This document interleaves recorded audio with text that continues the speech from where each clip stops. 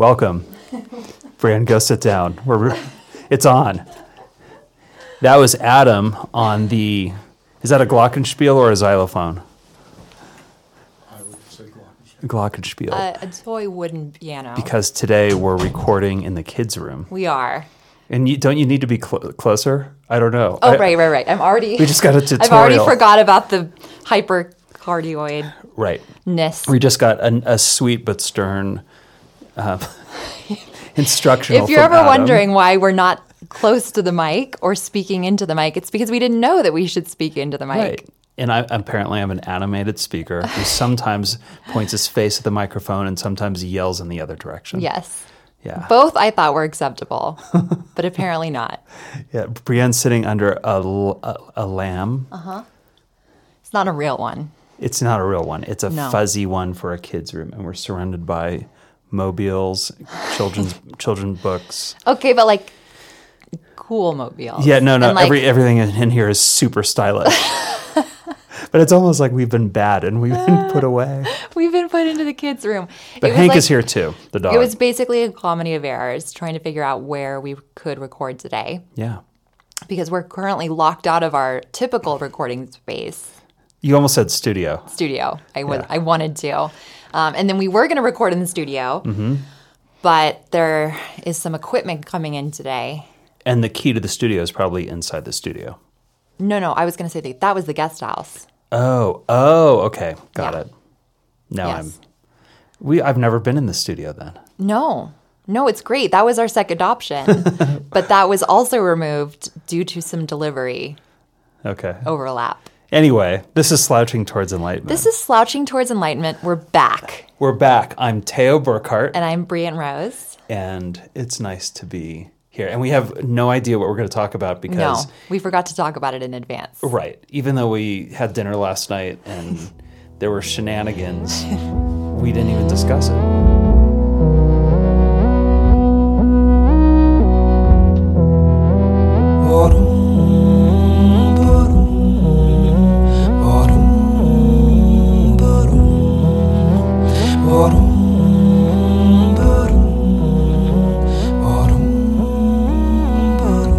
Did anyone take the pizza last night? Yeah, me and Daisy. You did? Yep. Did you split it up? We split it up, and I had 2 pieces for lunch. She almost spit out her La Croix right when I said that. What was so Because funny I thought about you were that? going to say on the way home.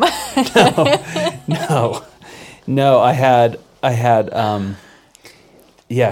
She wound up with all of it, so we Okay. split it, and then I Okay. had one of the sausage pizzas, and then a little like tomatoey whatever. The margarita. Right, I but it believe. wasn't enough, so I had to open up a can of smoked trout. Whoa. to supplement. I didn't know where this was going. Wait, I think that everyone should first know that when you go to pizza night with Teo, he sets out his own accoutrement. Like he brings his own things to add to the pizza, Right. which I thought was great. Yeah, Molden's. Is it called Molden or Molden? Because Molden doesn't say I thought molten. Mold. I don't know what it is. Molten I'm thinking salt. chocolate. Oh, Yes. I have no idea. And red chili flakes and anchovies. Except this is the first time I didn't open the anchovies. But you like brought them. Yeah. And you set them out on the table. Yeah. And it took a few seconds before someone said, and I think that someone was me, what is that? Right. No one touched them except me. Usually No. everybody passes them around and they're demolished. No. Yeah. So there's in Santa Fe, at the El Rey Court, which is a motel. One of our sponsors.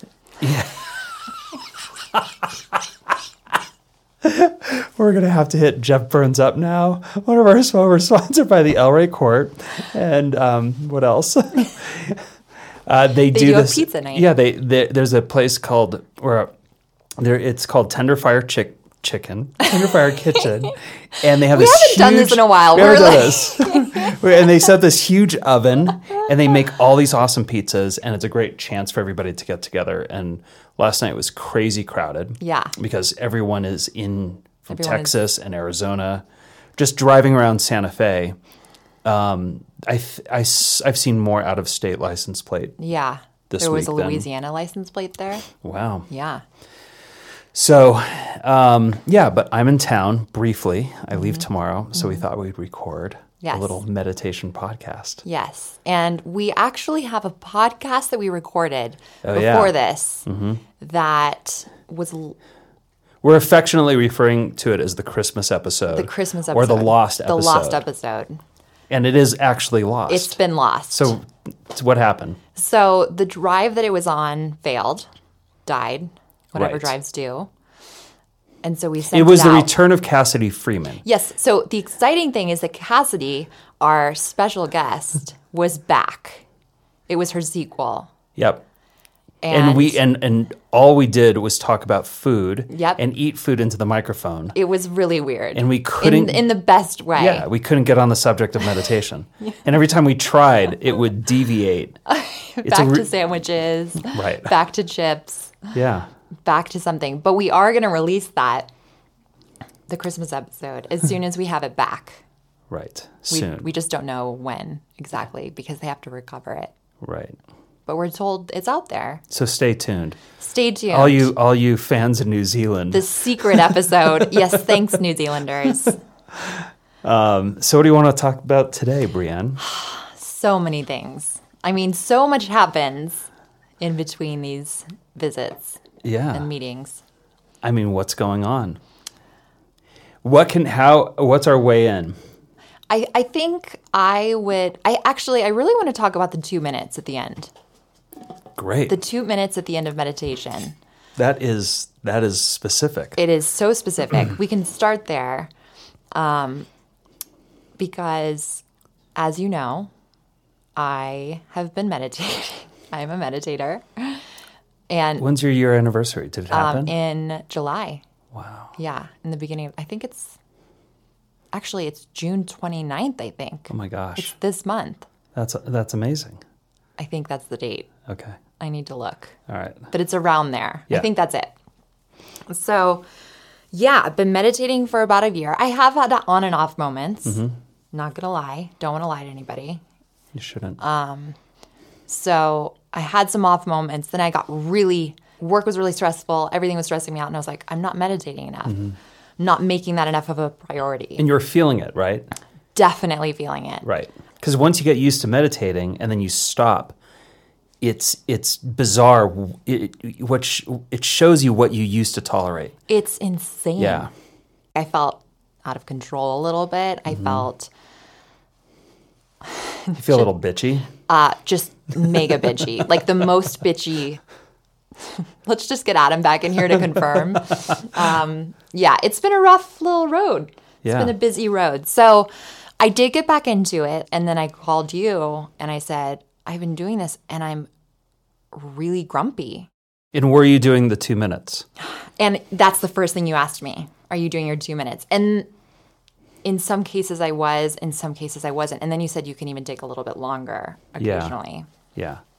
So when we meditate, me and all of my colleagues hopefully instruct our new initiates that after they meditate, they should take, once they hit that 20-minute mark, or about, we don't want to get too rigid. We don't use alarms. We just sort of like hit close to 20. And when we realize it's been about 20 minutes, we close our eyes again and we release the mantra. We just let go of it. We don't, go Question ahead. on that. Do you always hit 20 minutes? Like, do you know exactly at this point when 20 minutes has gone No, by? because everything's changed. But when I was in those years of, after I learned till about, I'd say 8 years in, I always hit the 20, almost always. I'd open my eyes and it'd be 20 minutes. But it took me about 3 months of practice to like get to conditioning. right on. Yeah. But now I have a different program because I'm a teacher. That's a whole other conversation. But once you see that it's 20 minutes, you just let go of the mantra. You just release it and you close your eyes and you rest. And this is important. And it's important to do at least 2 minutes because this gives the physiology a chance to integrate what happened in the meditation. And also it gives your mind a chance to slowly emerge from the depths of consciousness. Because if you come out too fast, it can make you a little irritable or grumpy. We call it roughness because roughness includes all sorts of... Rough around the edges. A little rough around the edges. Yeah. And I think people, even if they feel like they've had a shallow meditation, they're way deeper than they think they were, always deeper than they think they are. And this 2 minutes helps. It helps with all of that. We don't want to come out too quickly because it can be a shock to the nervous system. The light, first of all, can kind of hit the eyes and shock the eyes and make you a little headachy. Or if you come up, you're moving from the subtle strata. Excuse me, Hank. Hank is Hank is really taking a right liking under to me. Deo. Yeah, he's really sweet. You're moving from the subtle expression of consciousness, which is the celestial, Yeah. or the transcendent field, and into the gross. And in the gross, there's demands. You look at your phone and suddenly, a text, why haven't you called me? Or in your case, you might hear a baby crying or whatever it is. And this adjustment can make us feel like a little icky because we were in this blissful state. And now we're in the realm where people's feelings get hurt, where you get in trouble for things. And if you make that transition too quickly, you might feel okay, first of all. Yeah. You might come out and think, I feel fine. And then it catches up with you. It's usually like 20 minutes later, you start giving everybody the stink eye. Yeah. And you think you're... I was trying to do it, but I don't know. That was your version of the stink eye? Yeah, she just gave a pretty bad... It's not supposed to be cute. She gave a cute stink eye. It was like a little girl stink eye. But there's something else I wanted to say about that.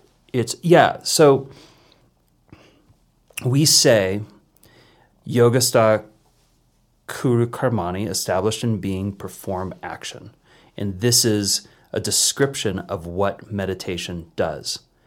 When you establish your consciousness in being is pure consciousness, and it's full of potentiality, intelligence, bliss. And when you take that individual wave and flatten it into being or the transcendental field, you become energized with creative intelligence, with just energy and power. And it makes you it kind of launches you into the field of action, which is this gross layer, our eyes open waking state. Like an arrow. I don't think I've ever heard you call it a gross layer. Well, it's gross as in the most expressed. Okay. Not like the layer of vomit or... Not like disgust. No, Okay. Just objects, gross objects instead of subtle. But it is the most expressed layer of consciousness, whereas everything else is much more subtle. Okay. So when we meditate, we kind of are pulling, it's like the arrow would be our mind, and we pull it all the way back. And the further back you pull it, the more it will launch into the field of action. Okay. And sometimes, and I'm sure you felt this, sometimes you're meditating, and about 10 minutes in, you don't want to meditate anymore because now you kind of feel like, I don't want to do this. I want to go. I got things to do. I got to do this. I got to do this. I don't have time for this. I got to call this person, this person. That's it happening. It's already happening. There's like this expression that's... You just want to move. You just want to start Yeah. doing things. And the mistake is that some meditators will think, well, that now is more important than my meditation, and they'll come out of it too soon. All that stuff, all those obligations will still be there. That's not going to change at all. But if the thing is when that happens, people start to shortcut their 2 minutes. They think, okay, I'll stay in the meditation, but once they're done, they might only do half a minute or 1 minute.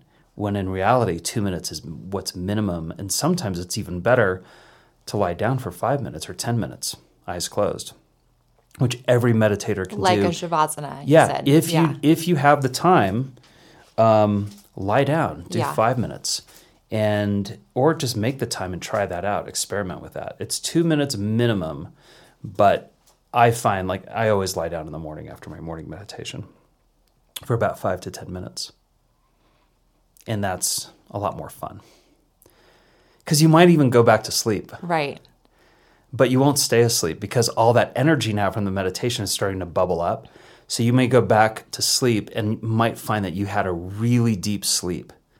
But then you come out of it and you look at your clock and maybe you were only fast asleep for about 3 minutes. And now you're like ready to go. Yeah. I've only had one meditation in the last 3 or 4 weeks that I got to do before like 9 a.m.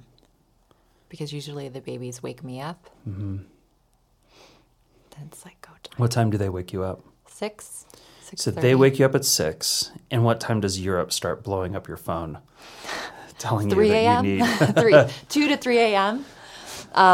Yeah, so it's usually like I'll have to take a break in the mid-morning. Mm-hmm. I know that it's better to do it right when you wake up. Right. But But feel you're like dealing I'm with, making it work with the But this is good to mention too, because when I teach, which I'm sure a lot of people have that same exactly, especially moms. conundrum. Yeah. Yeah, and I always teach that, wake up, make it about the first thing you do. Yeah. You can go to the bathroom or brush your teeth or get some water or something. But before anything else, meditate. Now, who gets the pass on that? Moms. Yeah. You have twins. You have, they're how old now? A year and a half? 18 months. Yeah. Oh my God. They're 18 months and there's 2 of them. Yeah. Moms. I also feel the need to clarify that Hank is the dog and not my son that's laying under Teo. Yeah. Her children are not under my chair. I just felt the I needed to dog clarify is. since we're in the baby's room and he's like, Hank's here below me, like just laying around. Okay, so that's the dog. That's our dog, Hank. Yeah. Moms have to get a pass, or new parents have to get a pass. And what you do is you just do the best you can. Yeah. And Could most that be contributing what to the grumpiness? what it's like I'm waiting too long in the morning to do it. That's possible, but it's I think the earlier it's hard to tell. Yeah. But the earlier you get to it, the better off you're going to be.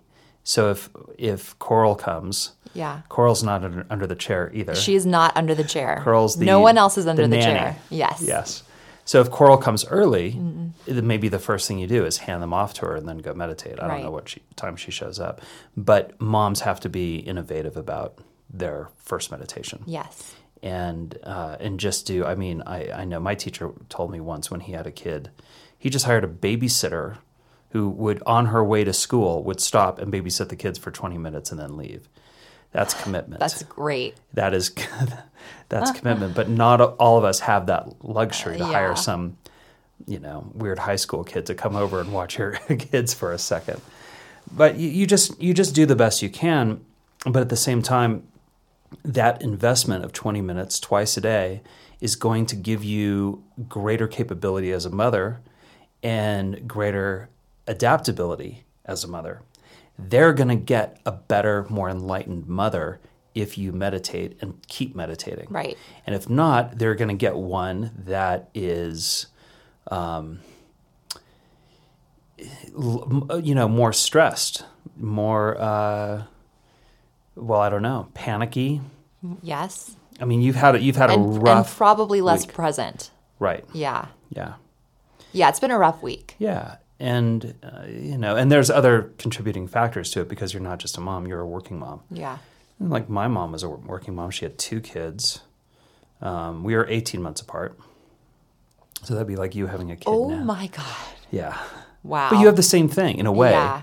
Two kids so close together. Yeah. And she was, this would have been amazing for her.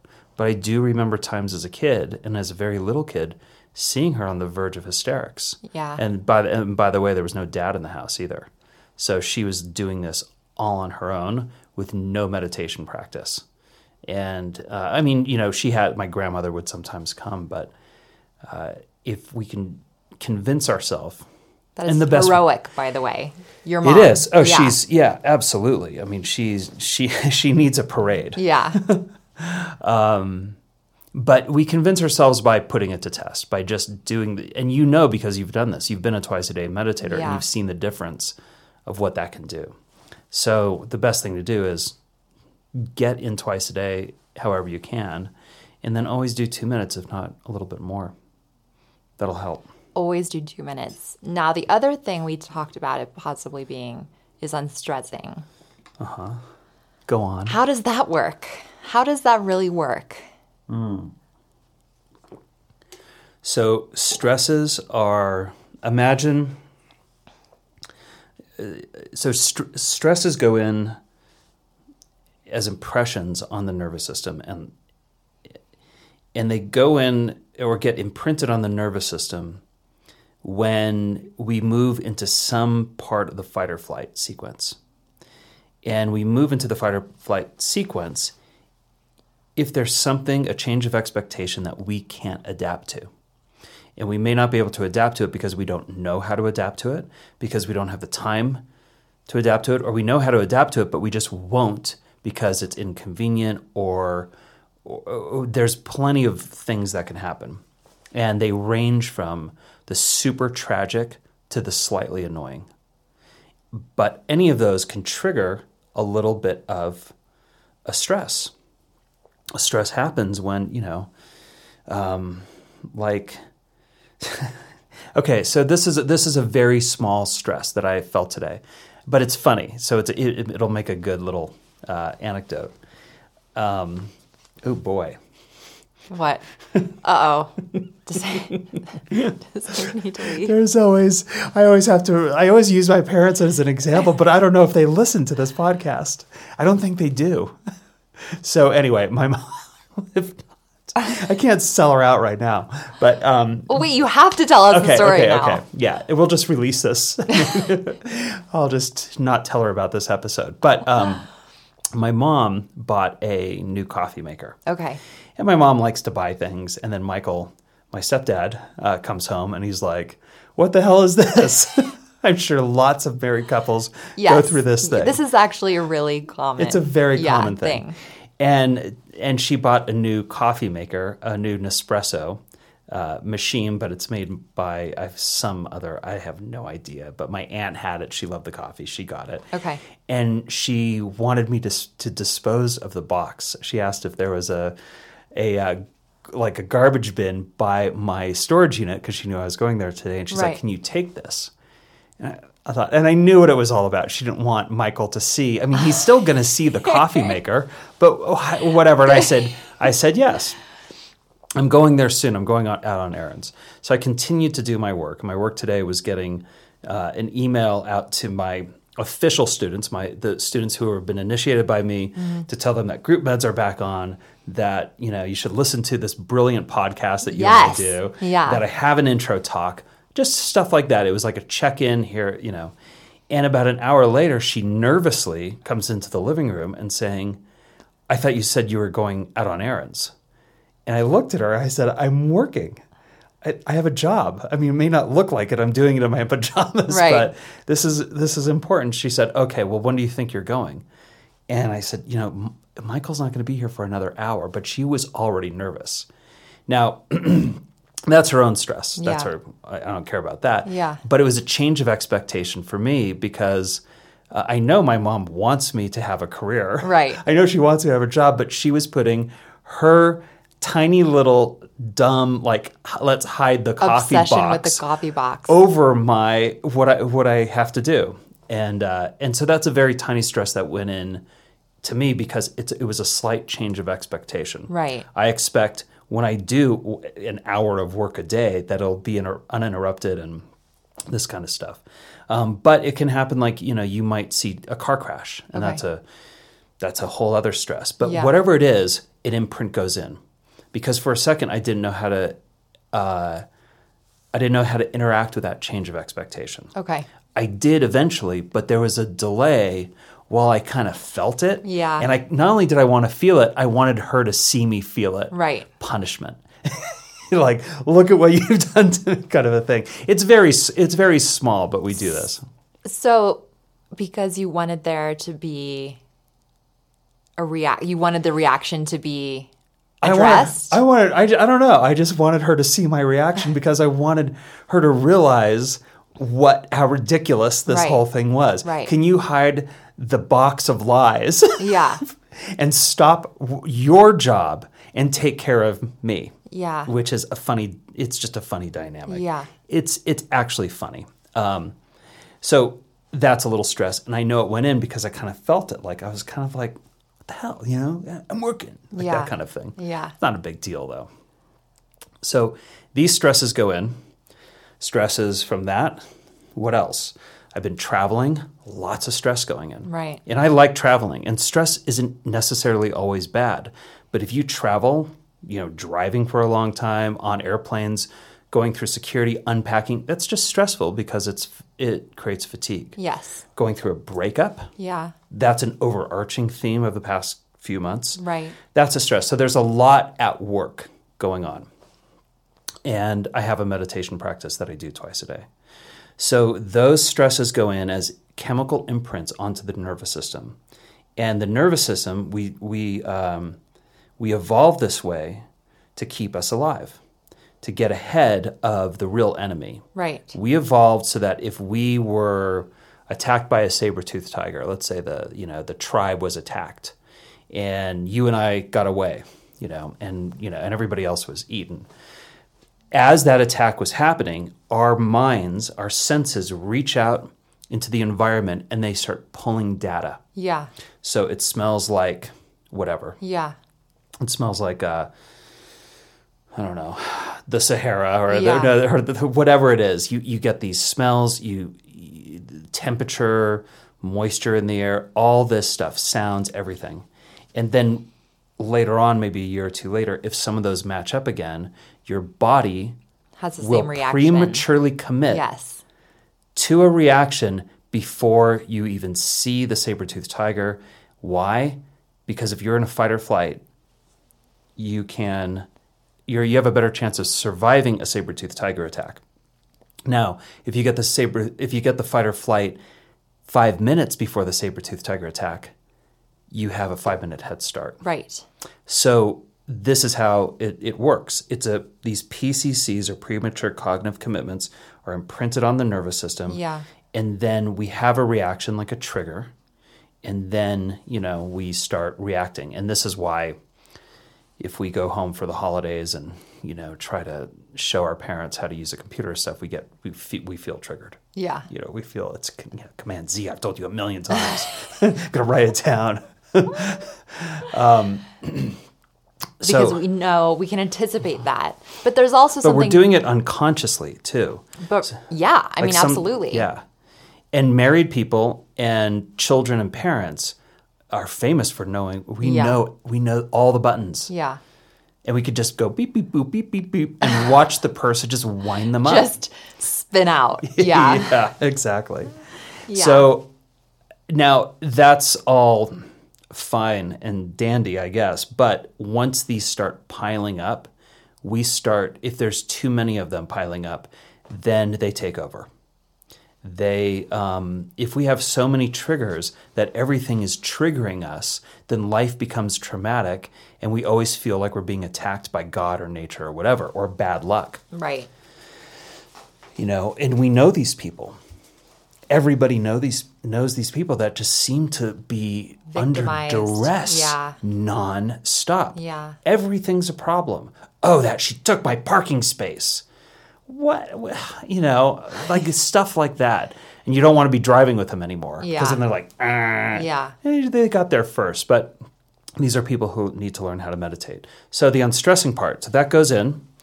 Then we need to bring the nervous system to the deepest rest it could possibly achieve, because during deep rest, the nervous system, having turned off from all the other things or disengaging from all the other systems it attends to, can now attend to itself.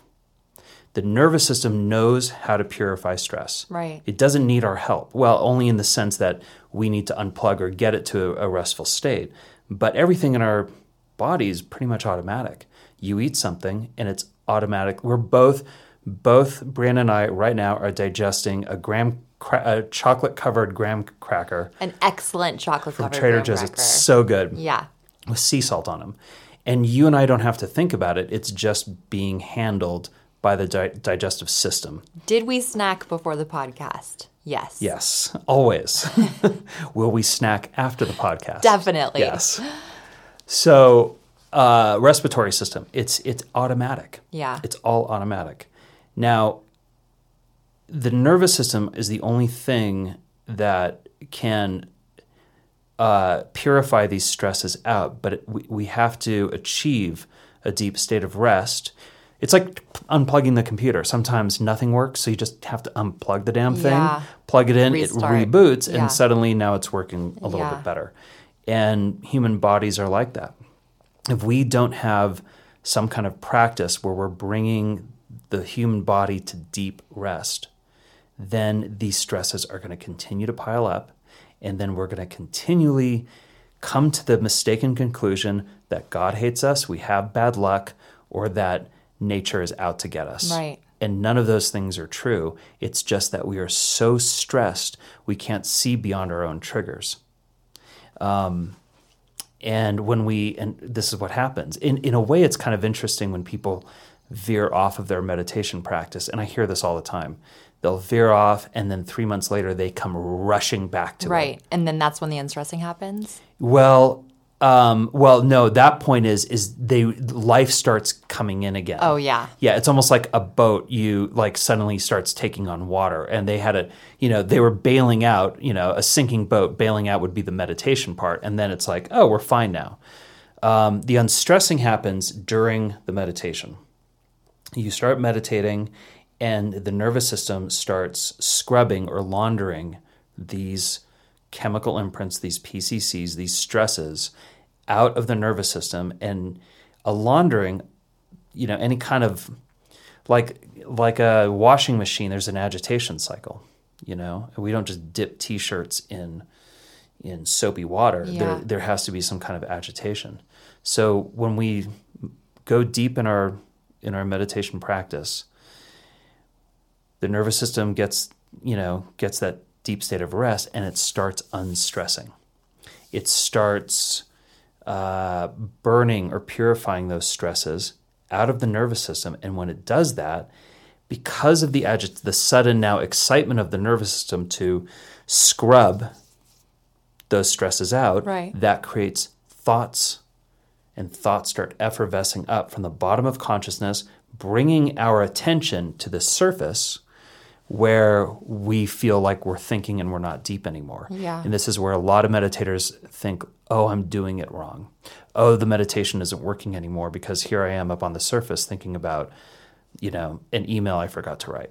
Which you've said a lot, but it's always good to hear that. I say it. I sometimes say it. I say it in my course. I'll say it every single day. Yeah. And still I get students come back and saying, you never said that. And recently that happened. And this girl said all of yesterday's course was about that. And I was like, I don't remember. But we're just human. We forget these things so quickly. And that's why it's good to listen to this podcast or any of my colleagues' podcast, or just come back to class. Yeah. Everyone who paid, you can come back to class as many times as you want for free. It's good to drop in and hear this again. Yeah. So when you're thinking and meditating, that's because you're releasing stress. The stress release is always accompanied by thoughts, sometimes lots of thoughts. Sometimes so much agitation that you're kind of uncomfortable and you keep changing positions in your chair. Or sometimes you might notice you're grinding your teeth. But the interesting thing is that stress is, once it's gone out, it's gone. It's not coming back. Where does it go? It's like if you have a knot, Yeah. a one-string knot, and then and then you pull it, and the knot's gone. Yeah. Where did the knot go? Do you know what I mean? So there's like a magician's knot. You can take a rope and tie it in a certain kind of knot, and then pull it, and the knot disappears.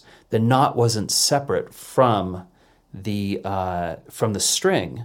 It's not like the knot falls off. It's just that there was a distortion in the string. So there's a distortion in our nervous system or consciousness, which are closely related. And as you meditate and get that deep rest, it's, consciousness has a chance to move back in to where that stress was. Now, what we don't want to do is deliberately go back to that stress and create more of it, because people do that all the time. Yeah. Because it sort of becomes something that helps you function in a way. It becomes your handicap for the functioning. stress. Yeah. But I don't know if it does. I know that it does when you're delivering a baby. You actually need stress. I think that people think that I think they lean on the stress as like, I need this I've done that. To motivate myself or whatever. Yeah. Yeah. Yeah, I've heard that. I know, it's funny. I've taught comedians who say, well, if I learn to meditate, will I still be funny? Like if you heal me, will I still be? It's my neuroses. It's like my Exactly. But the truth is that we're less efficient when we're stressed out. And when we meditate, often we might have a problem that we don't know what the solution is. And then we meditate, and in the meditation, the answer is just there.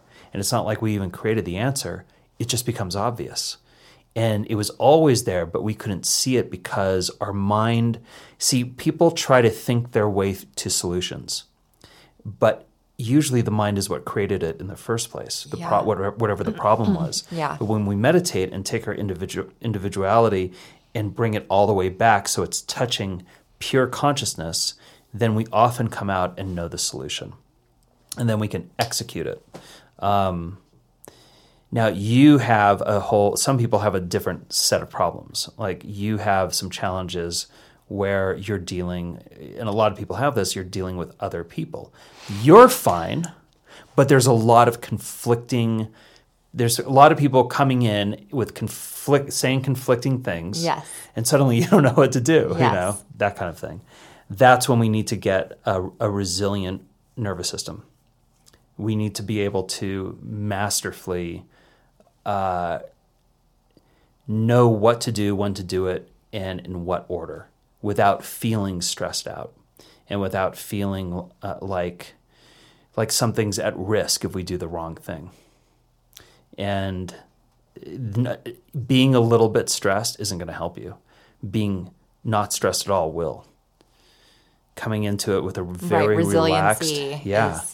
And the other thing is I noticed, and this is talking about dealing with stressed out people. When one thing I started doing when I still do it, but if I'm interacting with someone who's very, very stressed, I often get really still. And I don't move a muscle, and I just listen to them. But I passively listen to them without judgment. And if I become still, because I've been meditating for 13 years or whatever it is, I can bring the environment into stillness as well. Yeah. And it makes them the loudest person in the room. So loud that they become aware of it. They start to notice that that not only are they being demanding or loud or unfair or whatever, but everything can hear them. Right. And sometimes people who are like this, I know narcissists are like this, or very stressed out people, they want the fight. They want the engagement. They want the back and forth. And if you don't take the bait, then you're actually short-circuiting not their narrative, but their agenda. Because often, if you fight, and it's person to person. Right. But if someone really wants to be right, let them be right. I don't care, So it helps when dealing with these people to get very, very still. I've noticed that works for me because they can start hearing themselves, their like perception starts looking at themselves, and they become embarrassed with what they're doing. Yeah. Because a lot of people who have that kind of I'm right all the time also want to be admired. And if they are being a total whatever, that's not admirable. Just a stress case. Yeah. Yeah. And they might find that there's an audience, or they just might self-correct at that point. Yeah. But isn't that some people's frequency? Or do you feel like those people can be brought down to earth? They can be brought down. A lot of people who I think who have this were very much like you and I once. Yeah. And then they got out of control. If you're dealing with Hollywood, which you are, I mean, there's a pecking order, or a perceived pecking order. There's an ego. There's an ego order. Yeah. and everybody wants. I mean, it's so funny how too in Hollywood, like you get to when you get to the top, the person at the top is usually like super nice. Yes, the nicest. But the people around them, Yeah. the henchmen, Yeah. are just egomaniacs. Right. And it's so it's very strange. But I don't what you have to deal with is, I'm just glad I don't. But but you're basically dealing with my future clients. Exactly. I'm just seeking them out. I'm just finding them. I feel like they're drawn to me lately. Yeah, but you're, anyway.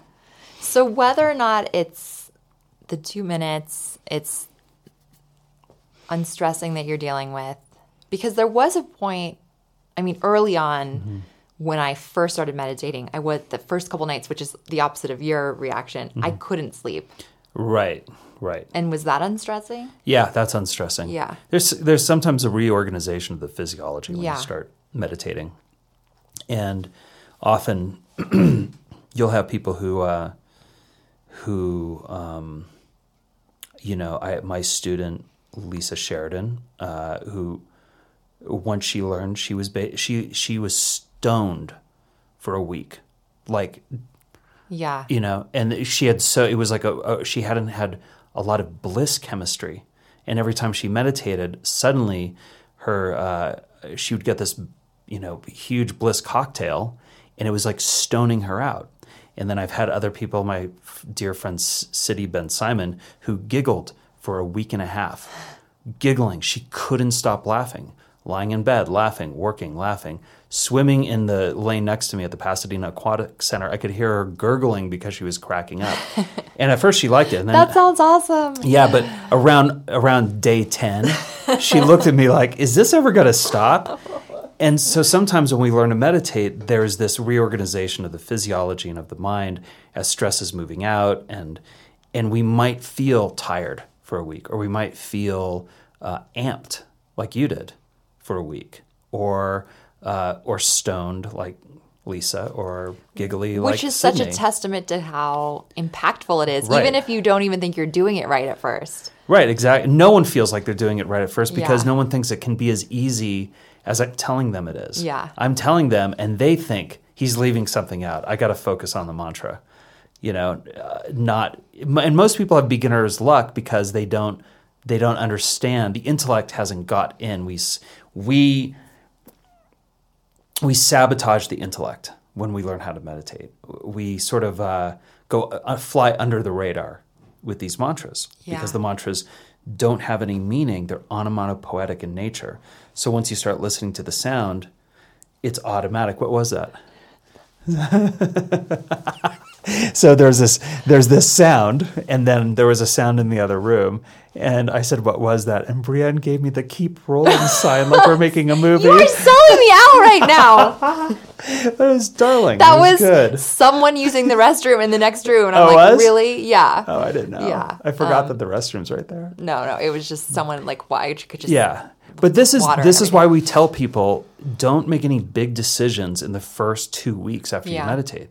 I taught this one girl, and I won't say her name, but she knows who she is, and she'd laugh at this. But she came in the next day, and she's like, "This is amazing. I'm leaving my fiance." And I was like, "This is her second day. She had figured it all out." We've talked about We this. talked about this. Yeah. She's like, I was like, "No, not yet. Just we need a couple weeks sometimes to for things to get worked out because." Yeah. Once the body knows how to unstress, now generally unstressing only takes place during the meditation. But if you're at a rounding retreat, or if you are a new meditator, sometimes the unstressing can seep over even when you're not meditating. Yeah. And you can feel a little rough. Jumbled. Yeah. Yeah.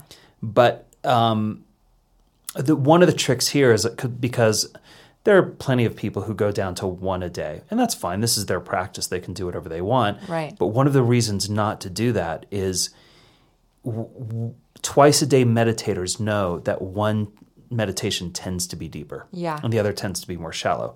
Okay, that's good. We have one that's restful, and that restful one is triggering stress release in the next one.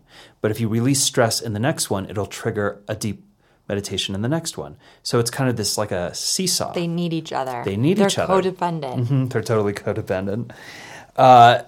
So when people go down to once a day, they'll often drop the more stress release, thought-filled one because they just want to have the deep experience. But what inevitably happens is that deep one becomes the stress release one because the body... And that's not a good thing. Well, it's not that. It's just that the body is... it's a little more powerful. The mind is subtle. So the body gets its way. The body always wants to release stress. And then you're always kind of releasing stress. And you're not having that better back and forth. So people will say, it's not really working anymore. But the instruction is twice a day for maximum benefits. You can still do once a day. I know some people who just meditate, 3 or 4 times a week. That's it. And they say, it's great. It serves me. And some people are like that. But I will say anybody who meditates twice a day it's changed their life. That's when the big shifts come. The twice a Doing day it twice a day. routine. Yeah. As much as possible. As much Well, as you that's the possibly practice. Can. That's That the is practice. It's not make it up on the fly and do what you think. But people is best. treat it like a Valium. Yeah. Like, I'm stressed. I'm gonna meditate. Yeah. And that's fine too because they'll get some benefits as well. Yeah. But why It's not even the full scope. Yeah. Of, but if you meditate twice a day in 5 years, it actually becomes quite difficult sometimes to actually get you stressed in the first place. Yeah. Now, what's better? oh my God! Wait, what gets you stressed? Can we try? Let's see. My mom still gets me stressed. She's my teacher. She's my guru. Let's see. That gets me stressed. Fatigue. Fatigue is that's what I have to watch out for. Having had Lyme disease, and I don't know, I don't have it anymore, but it's still... It triggers that response in you if you're exhausted. It left an imprint. Yeah. And learning this and practicing this meditation lessened the impact of whatever imprint it made on me. Yeah. But it's still there. Yeah. I can still feel the fatigue. Now, it's not nearly... People will just have to take my word for it. This is where I am right now in life in terms of my fatigue levels is so much better than where I was in 2007 or 2010 or whatever. But I still feel it. I still kind of feel it. So I have to guard my energy. There's probably also a sort of phantom fatigue that if you've experienced that over and over and over and really intensely, there probably is, just like if you go on a flight, you kind of know ahead of time how you're going to feel, Totally. like that kind of heady feeling. And to add to that, I've become so sensitive to my consciousness state and to my body from meditation that I can detect finer levels of fatigue that I probably wasn't detecting 10 years ago. So I'm more aware of my fatigue. Now, it doesn't mean I'm more tired, but I am much more aware of it, which is a whole other... If I didn't have the discernment, I would think the awareness of the fatigue I could interpret it as I'm tired. Yeah. Instead, it's I feel the fatigue. There is fatigue in the body, and my awareness can go there, but it doesn't have to succumb to it. It doesn't have to identify with it. This is exactly, not at all, but almost exactly like we were talking about hangovers this week. And a long time ago, someone told me, don't drink coffee if you have a hangover. It will make you more aware of your hangover, which I disagree with now, but that has stuck in my head. And I realized it doesn't actually make me more aware of it. And I had to. Because it's a diuretic. It can make you more dehydrated. But tell anyone with a hangover don't have coffee. That's not a good idea. Not a good idea. Just everyone who gets hungover because of the things they do knows about this thing and they still drink coffee. Yes. Because they can do whatever they want. Yes. If they're going to go on a bender, then why should we Coffee must judge be them there. for having coffee the next day? So the awareness, I think that's important to just be aware of. Yeah, Yeah. definitely. I raised my eyebrows when I said that. She did, yeah. And awareness increases. Whoops. Thank you. Where's the glockenspiel? Yeah, that was the drum. That was the drum bell. Okay. Awareness increases as you continue to meditate, and that awareness extends to more subtle strata, more subtle, subtle realms in the mind, in the body, in the environment. Sensitivity is really good because it gives us that, it makes us more aware into parts of ourselves or the world that we weren't paying attention to. Now, problem is that if you have a hangover after 10 years of meditation, you're going to be way more aware of it. Yeah. And this is why a lot of meditators, after a while, they stop drinking. Or their drinking habits decrease over a period of time. Some stop drinking immediately. Yeah. I know a lot of meditators who just stop eating meat. It's not. Most of them don't do it because now I'm a meditator and I want to show that I'm a Fit into vegetarian. the It's just that they notice this isn't, my digestion isn't as happy.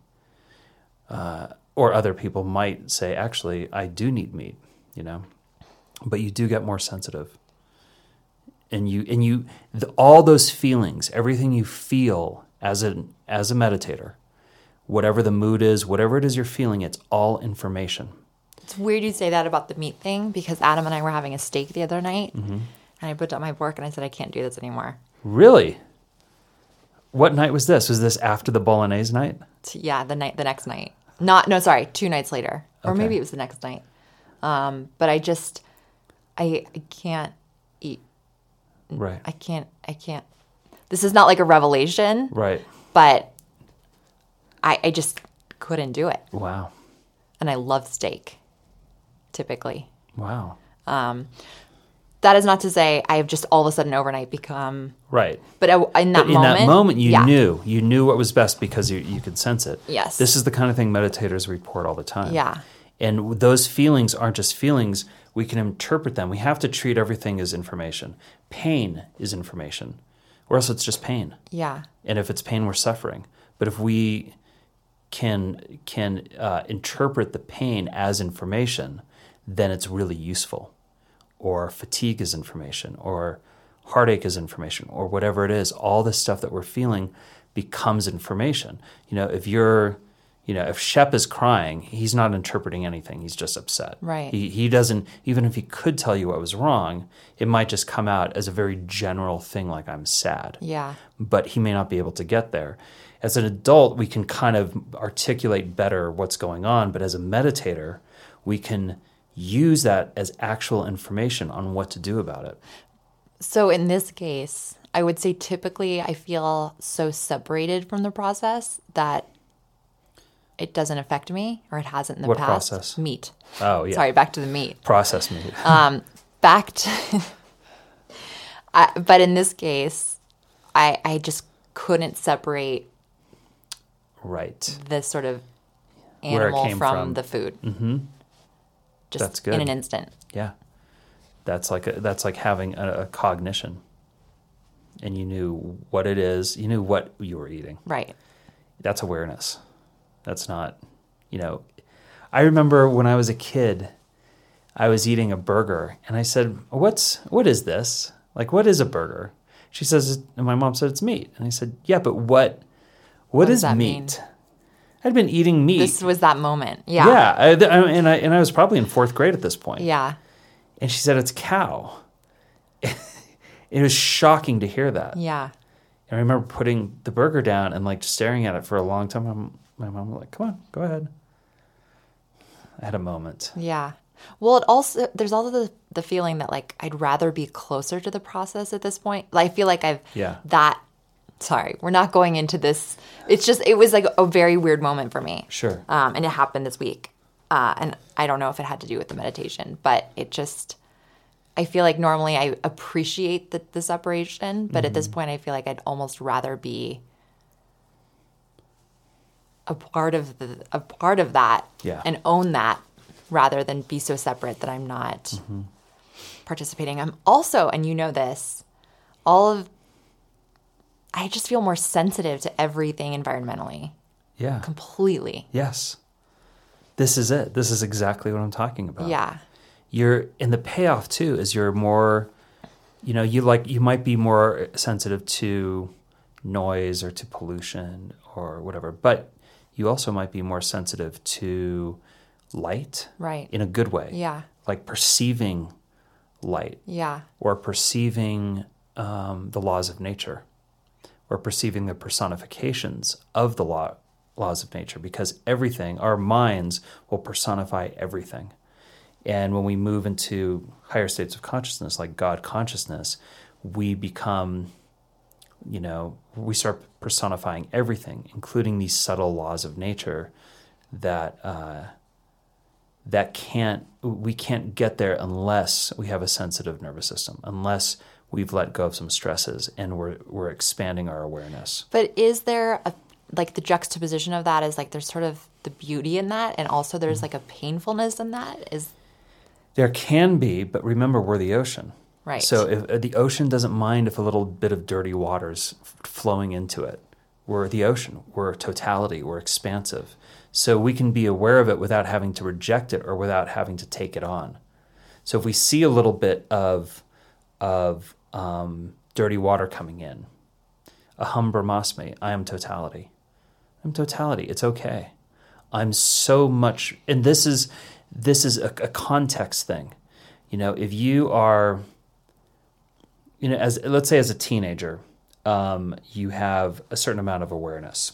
Maybe the amount of awareness is, imagine I'm holding a magazine, right? Like a magazine or a piece of paper. And our awareness is the size of that piece of paper. And you're 16 years old. And then you get your heart broken. You get super dumped by... Not just dumped, super dumped. By someone you're desperately in love with. And by the coolest person, like everything about it sucks. That might cover up most of that piece of paper. But life and the expansion of awareness, just getting older helps, but really the expansion of awareness would take that piece of paper and make it so much bigger that it might be the size of this house. Right. Now the stain from the breakup is still going to remain the same. It's still there. But we shrink it by expanding our awareness. Does that make sense? Yes. And when it's infinite, anything can happen. Anything can try to get on that page and make a stain. But what we want to do is not try and diminish the tragedy or the thing that happened. That stress will be gone through meditation, but expand our awareness into a more totality worldview, or a more unified worldview, that these little things that happen to us, it's just like a little dirty water flowing into the ocean. Do you think that transition is gradual, or do you think it's like a jump? It's both. It's gradual, and then there's a jump. Are there any setbacks? Is it like 2 steps forward, 2 steps back kind of thing? It sometimes can feel that way, but the 2 steps back is often the process of normalizing it. So it might feel, it's always like an upward kind of, like a graph, those upward things, and sometimes there's a spike. And we like those spikes because it's dramatic. There's more context, and we're normalizing as we're expanding our awareness too. Right. So I think it's both. I think it's mostly gradual. But I forget who I was telling this to, but I was just telling this to someone. I've had 2 of my students. It might have even been you. Maybe it was the other night. I don't remember, but who knows? But I've had 2 students pull over on the side of the road and have to call me up because everything was saying hi to them.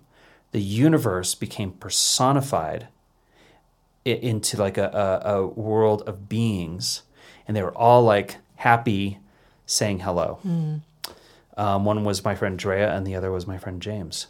Both of them pulled over on the side of the freeway, and this happened. They were like a 4-year So that difference. sounds pretty instant, not... Right, but they had been doing so much work. Both of them are very devoted twice-a-day meditator, and they're Yeah. completely different. Yeah. Drea is an artist. James is a finance guy. Like, he's a finance guy. Yeah.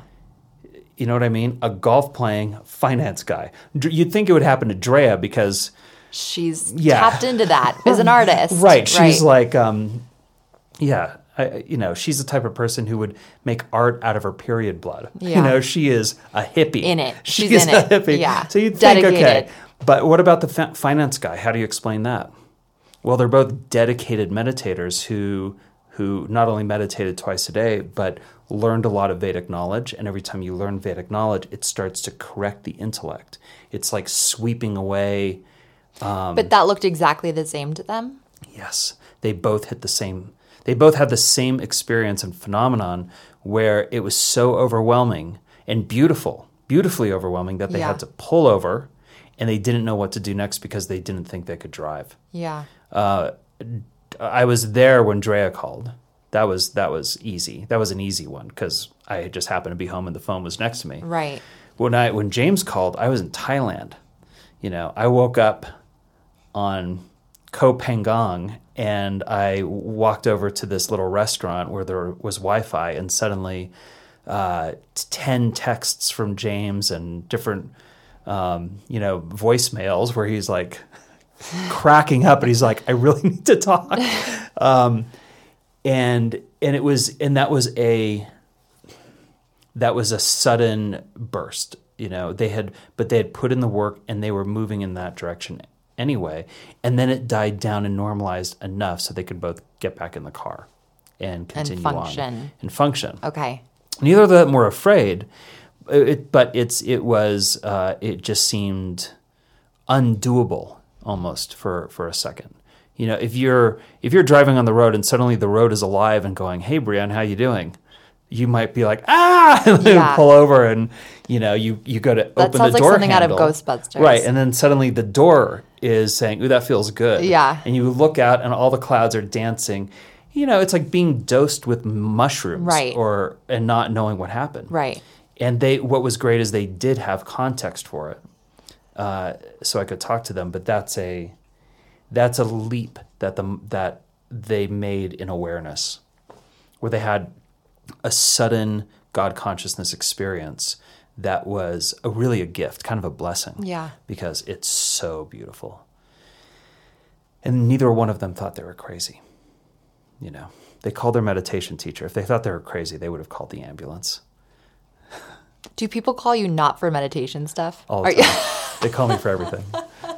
They call me for everything. I feel like I'm one of those people. Yeah, but it's I like it when my students I was talking to someone else recently who said, "Oh, I wanted to ask you all this, but I didn't want to bother you, so I went to Google and I didn't get any answers."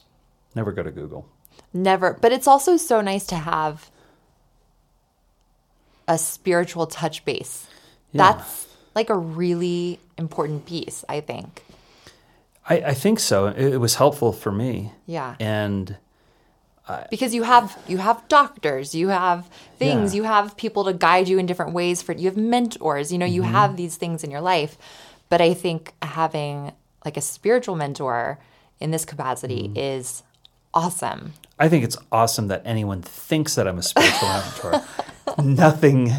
Okay, I also call you trivial things too. The 25-year-old in me wants to fall on the floor laughing, hearing that. But it's true. I mean, yeah. it's really true. Well, there's, it is, but it's funny because it's not when I'm not talking like this, or when I'm not, answering phone calls and discussing this kind of stuff. I'm not thinking about any of this. Yeah. Most people would be shocked to find that I'm just scrolling through TikTok, looking You and do looking have at a TikTok memes. problem. I have a think. TikTok problem. I have a meme problem. I daydream a lot, and sometimes I'll daydream my way into writing. Mm-hmm. I'll just start with TikToks, And then I'll go down a wormhole, and then I'll think about something else. Next thing I know, I have the answer to the solution for my script. But I'm usually, generally speaking, I'm looking at memes and snacking, or that's kind of it. It's pretty. It's kind of ridiculous. And then the phone rings. It's like, oh, it's a student. But then you go into that mode really quickly. I go into the mode. Yeah. I'm kind of like a short order cook. Yeah. And someone shows up and says, can I have 2 fried eggs? Yeah. I know exactly what to do. I know where they are, how to do it. And I love that. I like being pulled out of that. But I think that's part of it. I feel like I would be skeptical of someone who's this all the time. And it's like, well, you're still a human being, you know? And I think that you have a lot of religions where people are seen as deities instead of as human beings, but they're still human beings. Right. It's a really complicated thing. So I think that makes your availability. I think that's what it is. And, Yeah. I think a lot of I know my teacher's kind of like this. When he's not working, and he's always working, he's doing something kind of mindless. Yeah. You know, like I was, the last time I was over there, we were watching car crash videos, you know, hilarious from slot racers. We were watching. It was me and that's dark. Yeah, me and Tom and his son, and and we were just howling. It's not as dark as I thought. Right, but like you wouldn't Race expect cars. him to be watching, and we're sitting there eating ice cream. Yeah. You know, he puts half and half over his ice cream. Like That sounds amazing. Does that sound amazing? and we're sitting there gobbling ice cream. It's 11 o'clock at night watching car slot crash races. Yeah. When he's not working, he's not, you know, investigating Rig Veda, Right. Mandala 7 or Right. whatever. The brain needs to get idle a little Yeah. bit. But there is a lot of reading that I'm sure he's done and I know you've done. Like there is a lot of that's happened. But it's not just like constant all the time. No, you'd burn a fuse Yeah. because it takes a long time to integrate that stuff, especially in the sort of early years. Yeah. And he's done a lot more study than I. But you know, I went into this whole Jyotish direction simply because it was charming. That's why I didn't have any like, ooh, I'm going to be a Jyotish now, so I can charge for it, teach it, whatever. I just wanted to know how it worked. Yeah. And following that charm, I mean, it's this whole new direction for me, but I didn't study it to be a better teacher or to get anything out of it. It was just except appealing. I really wanted to figure out how it worked because if it is a science, which it is, how is it a science? Yeah. How is Jupiter in the 10th house in, you know, Pisces Right. going to make you a healer or whatever? You know what I mean? Right. How is that possible? And now that I've studied it, I still don't know how it works. I don't know how. I know the mechanics of a chart, but I don't know why a certain thing, you know, in a certain house, it still baffles me. But that's why it's so interesting. Not knowing is very inspiring to me, if there's something to know. But otherwise, you know, I'm going to look at memes. I feel like before we end, you have to tell everyone about Hezbollah. Catspaw. Hezbollah. My favorite. He's my new favorite. He's this. It's just going to sound crazy, though. Because it is. So my new obsession is Hezbollah. And he's a Russian. He's this little Russian guy. And when I mean little, he's about... He's petite. And he wears, you know, he's Russian. So there's a lot of pictures of him in a tracksuit standing on a Mercedes. And he's a lot of these pro wrestlers and pro boxers in Russia, actually, they all adore him. And you'll see him like hanging out with him. He'll turn to one of them and just sucker punch one of them in the head. But there's something about Hezbollah that's really cracking me up right now. I think a lot of people are getting are really enjoying him. But there's something sweet about him too. He's great. Yeah. He's great. So stay tuned for more on Hezbollah. For more on Hezbollah. More on... And his name is Hezbollah, which is also... Yeah, yes, it is. It is a captivating name. It's very funny. So I guess that's it. What's everyone's takeaway? Do your 2 minutes. Do your 2 minutes. Do twice a day. And when you're not doing all that, look at memes. It's very healing and appealing. I don't agree with you there, but agree to Oh, disagree. and put half and half on ice cream. Put half and half on ice cream. I think I definitely want to try that tonight. Okay, excellent. All right. Well, thanks for being here. Yes, it's been fun being with you and you, Hank, in the kids' room. And we'll see you later. Okay. And scene. All right. Hank, you were a very good boy. Oh my God, I gotta go. Tries to go. What time is it? I gotta jam.